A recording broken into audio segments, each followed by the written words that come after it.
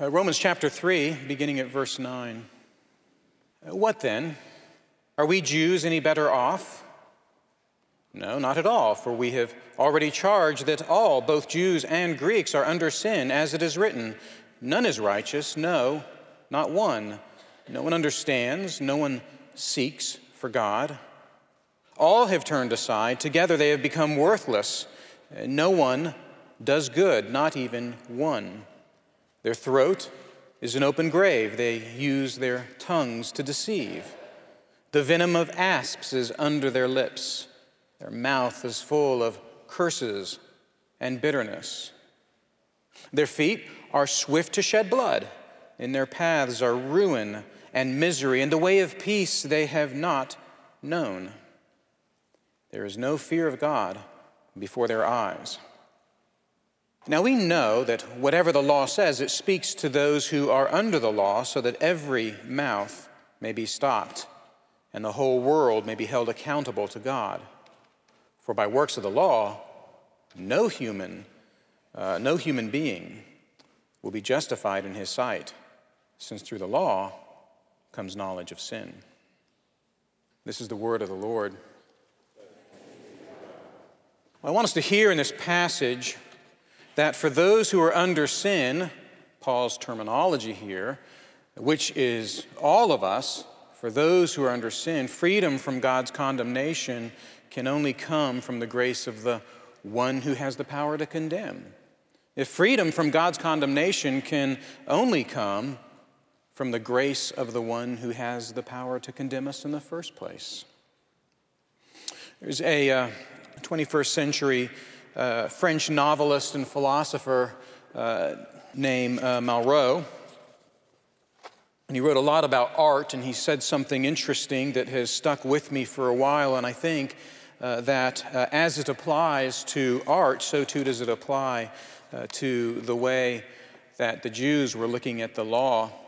André Malraux said that museums actually serve to destroy artwork. Because a museum contains a piece of art that has been stripped of its context. You take a piece of sculpture or a piece of a two-dimensional art and you strip it out of its context and you put it in a museum, this sterile room or gallery, and people are allowed to walk all around it and study it under perfect lighting.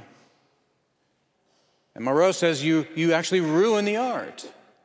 The art becomes something different. He went so far as to say this: the original piece of artwork as it appears in a museum is no longer the original. How can it be? Its context is gone. It's something different now. And the Jews have taken the Holy Scripture, they've taken the very Word of God, what Paul has already called the oracles of God, and they've placed it in a bit of a gallery, as it were. A gallery of their own estimation, their own understanding, their own application, a gallery of their own heart. They walk around the law, they critique the law. They actually are using the law in a way it was never intended to be used. They have created a cultural artifact out of the very Word of God. Now, Paul in this passage is going to drive two truths home, and he's going to do so by, first of all, asking if the Jews are better off. This is really just a two-point sermon. The second point's lengthy, I'll admit. But I want us to begin with just the first half of verse 9. Are we any better off? Are the Jews any better off? And then the second point is I want us to rest just a little bit with the phrase under sin and deal with the second half of verse 9 all the way to 20 all together, because I think those passages that Paul lists are there to serve for our understanding of the phrase under sin. So there you have the sermon, better off and under sin, a two-part sermon. Are we Jews any better off? That's how Paul begins. Are we Jews any better off? I don't want us to miss Paul's solidarity. The phrase, are we Jews any better off, is really in the Greek read, are we any better off? The word Jew isn't there at the beginning of verse 9, and I wonder if Paul is throwing himself right into the debate. He himself is a Jew, and when he says, "Are we any better off?" well, he's ascribing solidarity with all of the Jews that are in the Roman church. Well, are we better off? That word for better off means to stand out, to be prominent, to be marked. And not only that, when he says, "Are we Jews any better off?" it seems as though this is the second time that this question has been asked. I would direct you to the beginning of Romans chapter 3, and there we find a question that at least on the surface feels similar.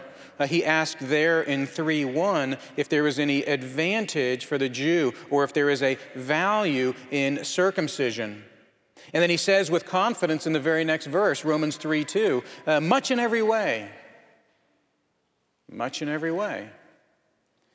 And so there seems to be an advantage, and it seems that the Jews are better off much in every way, Romans 3:2.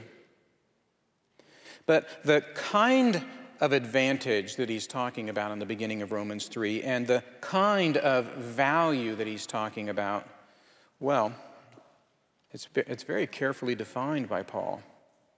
Still looking at the beginning of chapter 3, just as a means of kind of catching us up by looking at where I preached last week, Paul says to begin with, we could read that as principally, to begin with, the Jews were entrusted with the oracles of God. The Jews have not just God's general revelation in creation. God reveals himself in creation. They have not just God's general revelation in the inner voice of the human conscience. God speaks to us by way of conscience.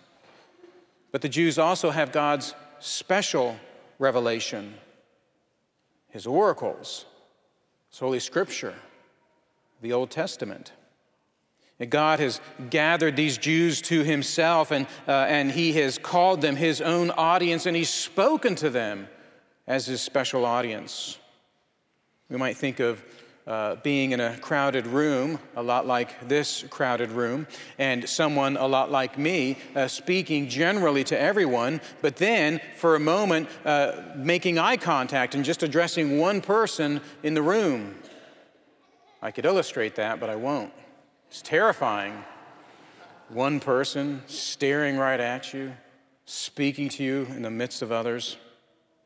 That's really what Paul seems to be saying. The advantage is not who the Jews are. The advantage is God directing his divine voice right at them. It's who God is. That's the advantage. That's the value. Not who you are, who God is. Holy Scripture is addressed specifically to them. And then Paul continues this argument in chapter 3, because look what he does in verse 4 of chapter 3. He dives right into an Old Testament passage from Psalm 51. There is an advantage to being a Jew. There is a value in circumcision, and that is this, that God has spoken with his Holy Scripture. Well, in our passage this morning, look what Paul does. He quotes a lot of Scripture. And we look in Romans 3:9, Paul is actually going to answer this question, are the Jews any better off? Not with a much in every way, as he does in the beginning of 3, but with a confident, not at all, certainly not. So what does he mean by this? Are the Jews any better off? Not at all, Paul says. Well, what does he mean? And we actually need to skip down to Romans 3, verse 20 to find out what it is that Paul means when he says, certainly not, or no, not at all. What Paul means is that standing out in a crowd because the voice of God is directed right at you is one thing, but standing out in the crowd because you are justified in God's sight, that's something altogether different. Hearing the voice of God loud and clear, that's one thing. Oracles of God proclaimed straight to you, that's one thing. But satisfying God, that's something entirely different. You see what Paul is doing here? He's drawing a distinction between, yes, there is an advantage in hearing God's word, that divine eye contact. But that's completely different than being any better off by being able to stand innocently before God. God's answer, because Paul is going to treat the oracles of God, God's answer is certainly not, you're not any better off because you can satisfy God. You can't satisfy God. And that's what all the scriptures in 10 on show us. You see, in the second half of verse 9, Paul expands upon the difficulty of answering no, not at all. You see, Paul believes that the oracles of God, Scripture itself, say that the people who have heard God's voice most clearly are no better off than anyone else. And there's a good reason why that's possible. It's possible because the Jews, focusing on what makes them different from the rest of the world, possessing God's special revelation, have actually conveniently ignored what makes them identical to the rest of the world. You see, they focused on that which makes them separate from the world, God giving His very oracles to them, but they've taken their attention off that which makes them identical to the rest of the world, their very sin, which is universal. They've assumed that they were special not only because they have the Word of God, they assumed that they were special because they have the satisfaction of God, more so than the rest of the world. And what Paul says then is he says that we have already charged all that both Jews and Greeks are under sin. When we find instances of this in Scripture, when the author says something like, I have said already, as Paul does here, we have already charged, it's good to stop in your Bible reading and go backwards and find out where it was that Paul did already say that thing. And when we do that with this particular verse, as we have already charged, both Jews and Greeks are under sin, we can go all the way back to Romans chapter 1, verse 18, where Paul says, for the wrath of God is revealed from heaven against all ungodliness and unrighteousness of men, who by their unrighteousness suppress the truth. And Paul's already said that everyone is under the wrath and condemnation of God. Skipping down in Romans chapter 1 to verse 32, Paul says, though they know God's righteous decree, they not only sin, but they give approval to those who practice sin. And then repeatedly he's going to say that humanity is without excuse before God. Romans 1:20, Romans 2:1. That all of mankind is called to acknowledge the kindness and the patience of God and to repent, rather than storing up wrath for themselves through a hard and impenitent heart that refuses God's grace. Paul's already lopped all of humanity together and said that no man, no woman is without excuse. All of humanity lives their life with the expectation of the judgment of God. He's already said that. And so when Paul says that he has already charged that all are under sin, here's what he means. Romans 2:11. He said that there will be a day when God judges all humanity, Jew and Greek, and that when that happens, no one has any advantage at all. He's going to judge without partiality. And it's true, some were given the Bible firsthand, God's divine gaze in the face of the Hebrew people. But some were given the Bible indirectly through someone else, not a Jew at all. And then some have never seen the Bible. But what Paul says in Romans 2:11 is that nobody gets to remain standing before God's judgment. Nobody gets to stand before God and take that judgment and live without any condemnation at all. Everyone stands before God's judgment. God has the right to condemn everyone. You see, Paul has primed the hearts of his listeners already, long before he gets to 3:9. There's more. He says in Romans 2:12 that all who have sinned without the law, all who have sinned without the Word of God and the Bible, will also perish without the law. And all who have sinned under the law will be judged by the law. Now, what's Paul saying? Possessing the Bible or not possessing the Bible, it makes no difference when we stand before God. It's too late to rectify your status through your works. And so when he says that both Jews and Greeks are under sin, he's referring to that reality of God's judgment. The Old Testament does not defend a person in the courtroom of God's judgment. The Old Testament doesn't provide a rule by which if a person would satisfy it, they will match God's judgment. Paul says in verse 20 of chapter 3, it's right where he's taking us, for by works of the law, no human being will be justified in his sight. That's why I say that the Jews have done something unnatural with God's law. They've torn it from its context, taking the Word of God in the Old Testament that's uniquely given to them, and they've turned it into a book of laws that if they obey them, well, they will earn God's declaration of innocence. They've taken, as it were, a piece of art and they've removed it from its context.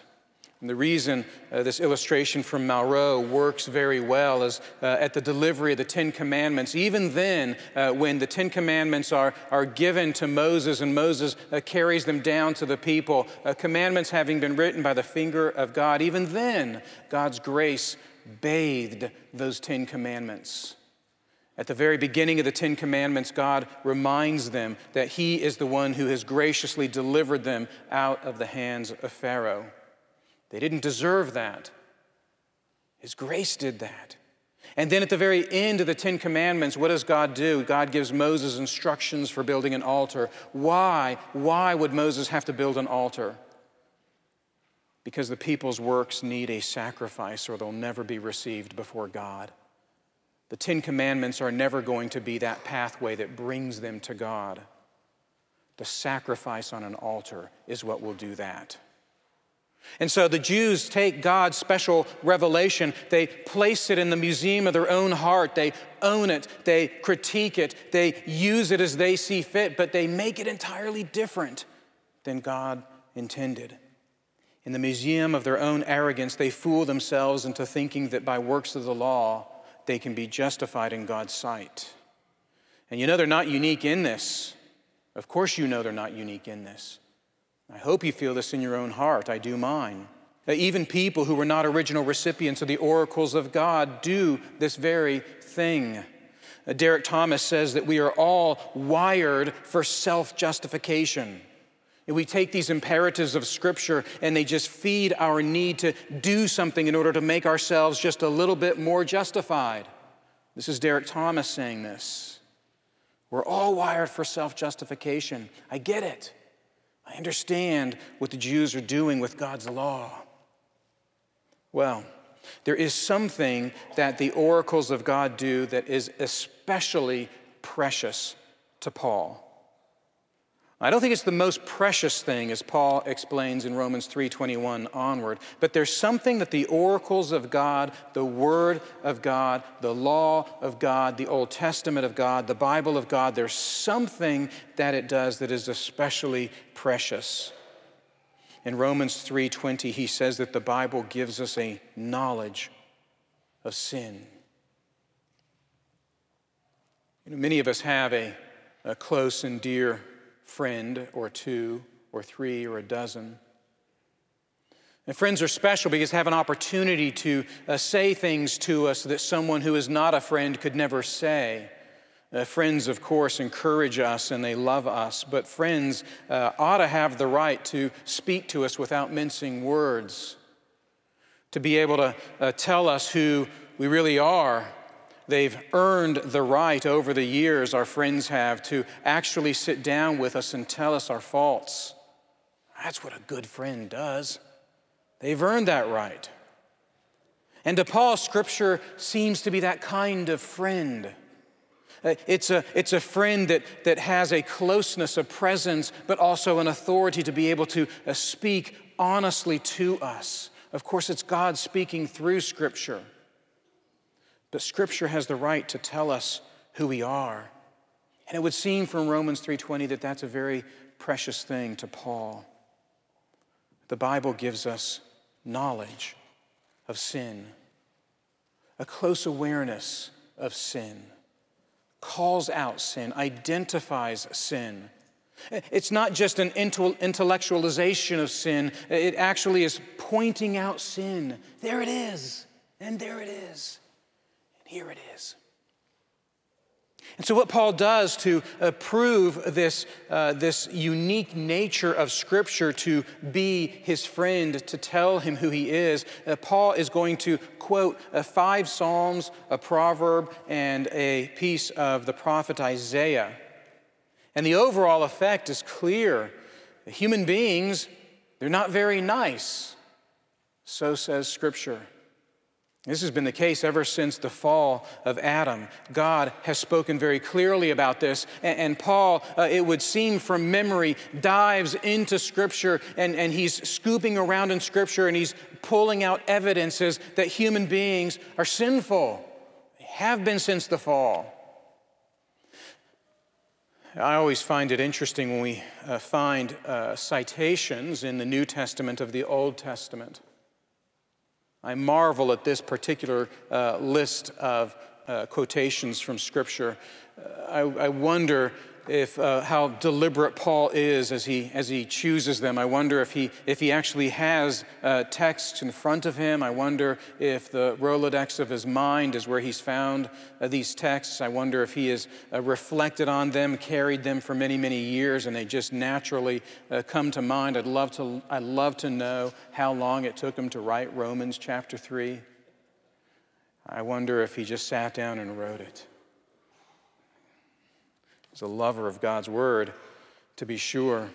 But I want to group all of these passages in 3 ways. I want to say, first of all, that when you combine all of these passages, they're going to talk about sin that covers both Jews and Gentiles. They're going to cover sin that is both the kind of sin that is committed against the psalmist, but also the kind of sin that's just there. It's the universality of sin in all of these passages, all 7 when you group them together. Paul seems to be covering every aspect of sin. Acted sin, sin resident and secret in a heart, the sin of Jews, sin of Gentiles. That's the first way you can combine all of these quotations. But I think there's 2 other ways to combine all of these quotations. But first, let's dwell a bit on sin. That's what Paul wants us to hear in these passages from the oracle of God. In verses 10 and 12, Paul is going to cite Psalm 14. Psalm 14 and Psalm 53 are so very similar. And in Psalm 14, David refers to the whole world. He seems to be talking about a sin that blankets all of humanity. He considers the entire body of, as David says, the children of man. And not a one is righteous. All have turned from God. And there in Psalm 14, David seems to be talking about a sin that crosses the line of Jew and Gentile, public or secret. And then in verse 13, Paul takes us to Psalm 5, and there David refers to those who are particularly rebellious. There's an active sin in Psalm 5, and David calls them his enemies. And so it would seem as though he is talking about the kind of sin that is directed to his fellow Jews who actually prove to be his enemies. Psalm 5 seems to focus on the sin of Jews. But then in verse 13, Paul cites Psalm 140, and there David refers to violent men of the world who stir up war continually. And there it would seem to be, again, a reference to the entire world, Jews and Gentiles. And then in verse 14, Paul goes to Psalm 10. And the psalmist there, it's not a psalm of David, but the psalmist there refers to wicked people who live as if there is no God at all. But given the context of the psalm, it seems to be that's true not just of Gentiles, but Jews living as if there's no God at all. And then he takes us to a proverb Proverbs chapter 1, and there Solomon refers to a kind of sinner that entices others, and he's probably there focusing on a Jewish audience, Jews who are not devoted to God, who do not fear God, but instead they are sinners who themselves entice others into their sinfulness. Proverbs 1:16 seems to be about sinful actions. And then Isaiah 59, verses 15 through 17, a long quote. Paul goes to Isaiah, and Isaiah clearly refers to the sin of Jews in the very capital, in Jerusalem, in the city of Zion. Sins there as well. And then almost as a capstone, Paul looks at Psalm 36 and verse 18, where there David refers to the wicked person who has no fear of God. And so we have a picture of Jews who don't fear God, and we have a picture of Gentiles who don't fear God. We have a picture of sin committed. We have a picture of sin resident in hearts. We have wickedness in all of its stripes and all of its colors. And I wonder if these particular quotations just rose to the top of his mind naturally. But there's more. All of these passages are combined to give us a complete picture of the wickedness of all of humanity, the sin and the need of all humanity, the unlovable nature of all of humanity. But all of these verses, I think, combine in two other ways.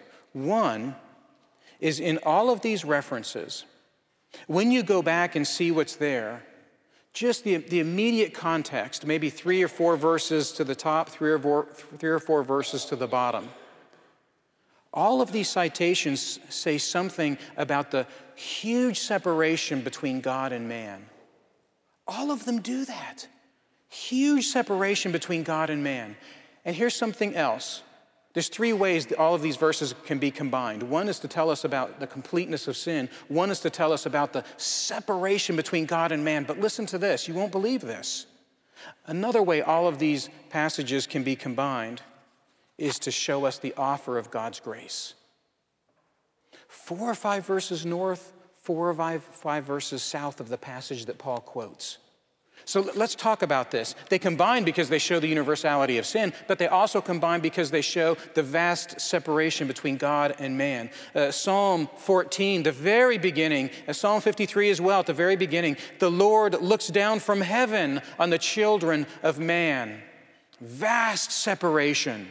Psalm 5, for you are not a God who delights in wickedness. Evil may not dwell with you. Psalm 5. Evil may not dwell with you. The boastful shall not stand before your eyes. You hate all evildoers. Each of these passages do this. They show us that massive separation between God and man. Psalm 140, grant not, O Lord, the desires of the wicked. Psalm 10, a better example. The wicked boasts in the desires of his own soul. He's supposed to boast in the desires of God. The wicked renounces the Lord. The wicked will not seek God. The thoughts of the wicked are this: there is no God. This is Psalm 10. Massive separation between God and man. In Proverbs 1, verse 7, the fear of the Lord is the beginning of knowledge. But then right after that, fools despise wisdom, despise instruction. They despise the Lord. Isaiah 59, but your iniquities have made a separation between you and your God, and your sins have hidden his face from you so that he does not hear. And then finally, Psalm 36, transgression speaks to the wicked deep in his heart. There is no fear of God before his eyes. Profound separation between God and man.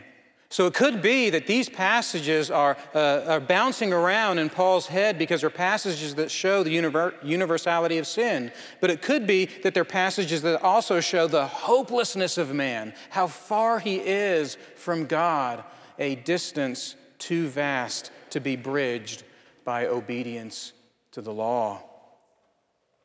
I want us to take note of that. But here I have a little bit more, an admonition to you. You go and look at these quotations, look where they've come from, open your Old Testament, and I hope that you see this, that in all of these references, very close at hand to the sinfulness of man, to the vast separation between God and man, there is also a glorious, beautiful offer of grace. Now we begin to wonder why it is that Paul has these particular verses in his head. Psalm 14, this is verse 7. The Lord restores the fortunes of his people. Let Jacob rejoice. Let Israel be glad.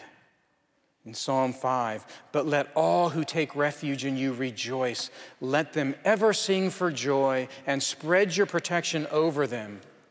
Spread your protection over them, that those who love your name may exult in you. Psalm 140, O Lord, my Lord, the strength of salvation. You've covered my head in the day of battle. In Psalm 10, O Lord, you hear the desire of the afflicted. You will strengthen their heart. You will incline your ear. Proverbs 1:23, if you turn at my reproof, behold, I will pour out my spirit to you. I will make my words known to you. And two more examples. Isaiah 59, behold, the Lord's hand is not shortened that it cannot save, or his ear dull that it cannot hear. In Psalm 36, filled with grace, Psalm 36 actually is really a psalm of grace, but one example, verses 5 through 6. Your steadfast love, O Lord, extends to the heavens, your faithfulness to the clouds. Your righteousness is like the mountains of God. Your judgments are like the great deep. Man and beast, you save, O Lord. Now why? Why am I drawing your attention to this? It would be speculating to say that the Roman Christians, as they're looking at these citations, are themselves sitting before God's Word and they're reading the context around those quotations, and that's what Paul means for them to do. I don't know if that's what Paul meant for them to do. But I know that the passage that he selected tell us about the depth and depravity of mankind and the vast separation from God because of our sinfulness, but there's grace dripping all over the place in these passages. And Paul wants to put them together. Only Christianity does this. Only Christianity gives us the good friend that tells us who we really are, but then saves us from who we are. For those under sin, which is, as Paul says, all of us, freedom from God's condemnation, well, it can only come in one way, from the grace of the one who has the power to condemn. I'm a sinner. I'm separated from God a distance I cannot travel. And yet God, the one with the power to condemn, loves, saves, rescues. Now, even in these passages, I think we need to catch that Paul doesn't want us to go too far from God's grace. That God's grace is perfectly fitted to our sinfulness. God knows who we are. God knows who you are. And his grace is perfect to address who you are. I think that's what Paul wants us to understand in terms of what it means to be under sin and yet to still live for all eternity. I want to go back to that picture of a shortcut, a picture of taking God's law, turning it into a project of ethics. I want to reference an author who used to be the editor of the New York Times Book Review named Sam Tananos. It was from an article a long time ago, and Sam is someone who loves literature, and he says that one of the problems that we have with literature today is something called a word processor. He says writers have this effortless ability to copy and delete, to paste and move. And what Sam says is he says that it's helped to devalue the written word in the name of bloodless perfectionism. I love that expression. to devalue the written word in the name of bloodless perfectionism. And I think that this is often how we live our lives. We take, as Christians, God's holy word, and we scan it for what to do next, what to do next, what to do next. We copy, we paste, we delete backwards, we add more context or more content, we move the words around. Bloodless perfectionism. And we're not to live our lives that way as Christians. As Christians, we of all people should understand the great grace of God to bridge that vast distance that our sin creates. We are the ones who find grace all over Scripture. And the bloodless perfectionism is not a bloodless perfectionism. It's a perfectionism that ought to be filled with blood, dripping with blood, because it's the perfectionism of our Lord and Savior, Jesus Christ. He's the one who perfectly follows that law. He's the one who gives stickiness, solidity, earthiness, truth to all of the grace that we see in Scripture. It's there because of Him. And so we can hear the Ten Commandments, and we cannot be scalded. He's the perfect one. He's the one who bled. And because of His blood, there is perfection before God. We're not justified by the law, Paul is saying. We're justified by the one who is gracious. The one who condemns is the only one who can save. And He has done that by crushing His own Son on the cross. That is grace. Let's pray together. Our Father, we are grateful for our brother Paul, for his reminder to those who would abuse the law and use it as a shortcut to your favor. We pray, Heavenly Father, that you would alert our hearts by your Spirit to that principle inside of ourselves. Would we be corrected? Discipline us, but with tenderness, that we might find our comfort not in our works and in our efforts, but that we might find our comfort in His works, His efforts, your great grace in Jesus Christ, in whom we come. Amen.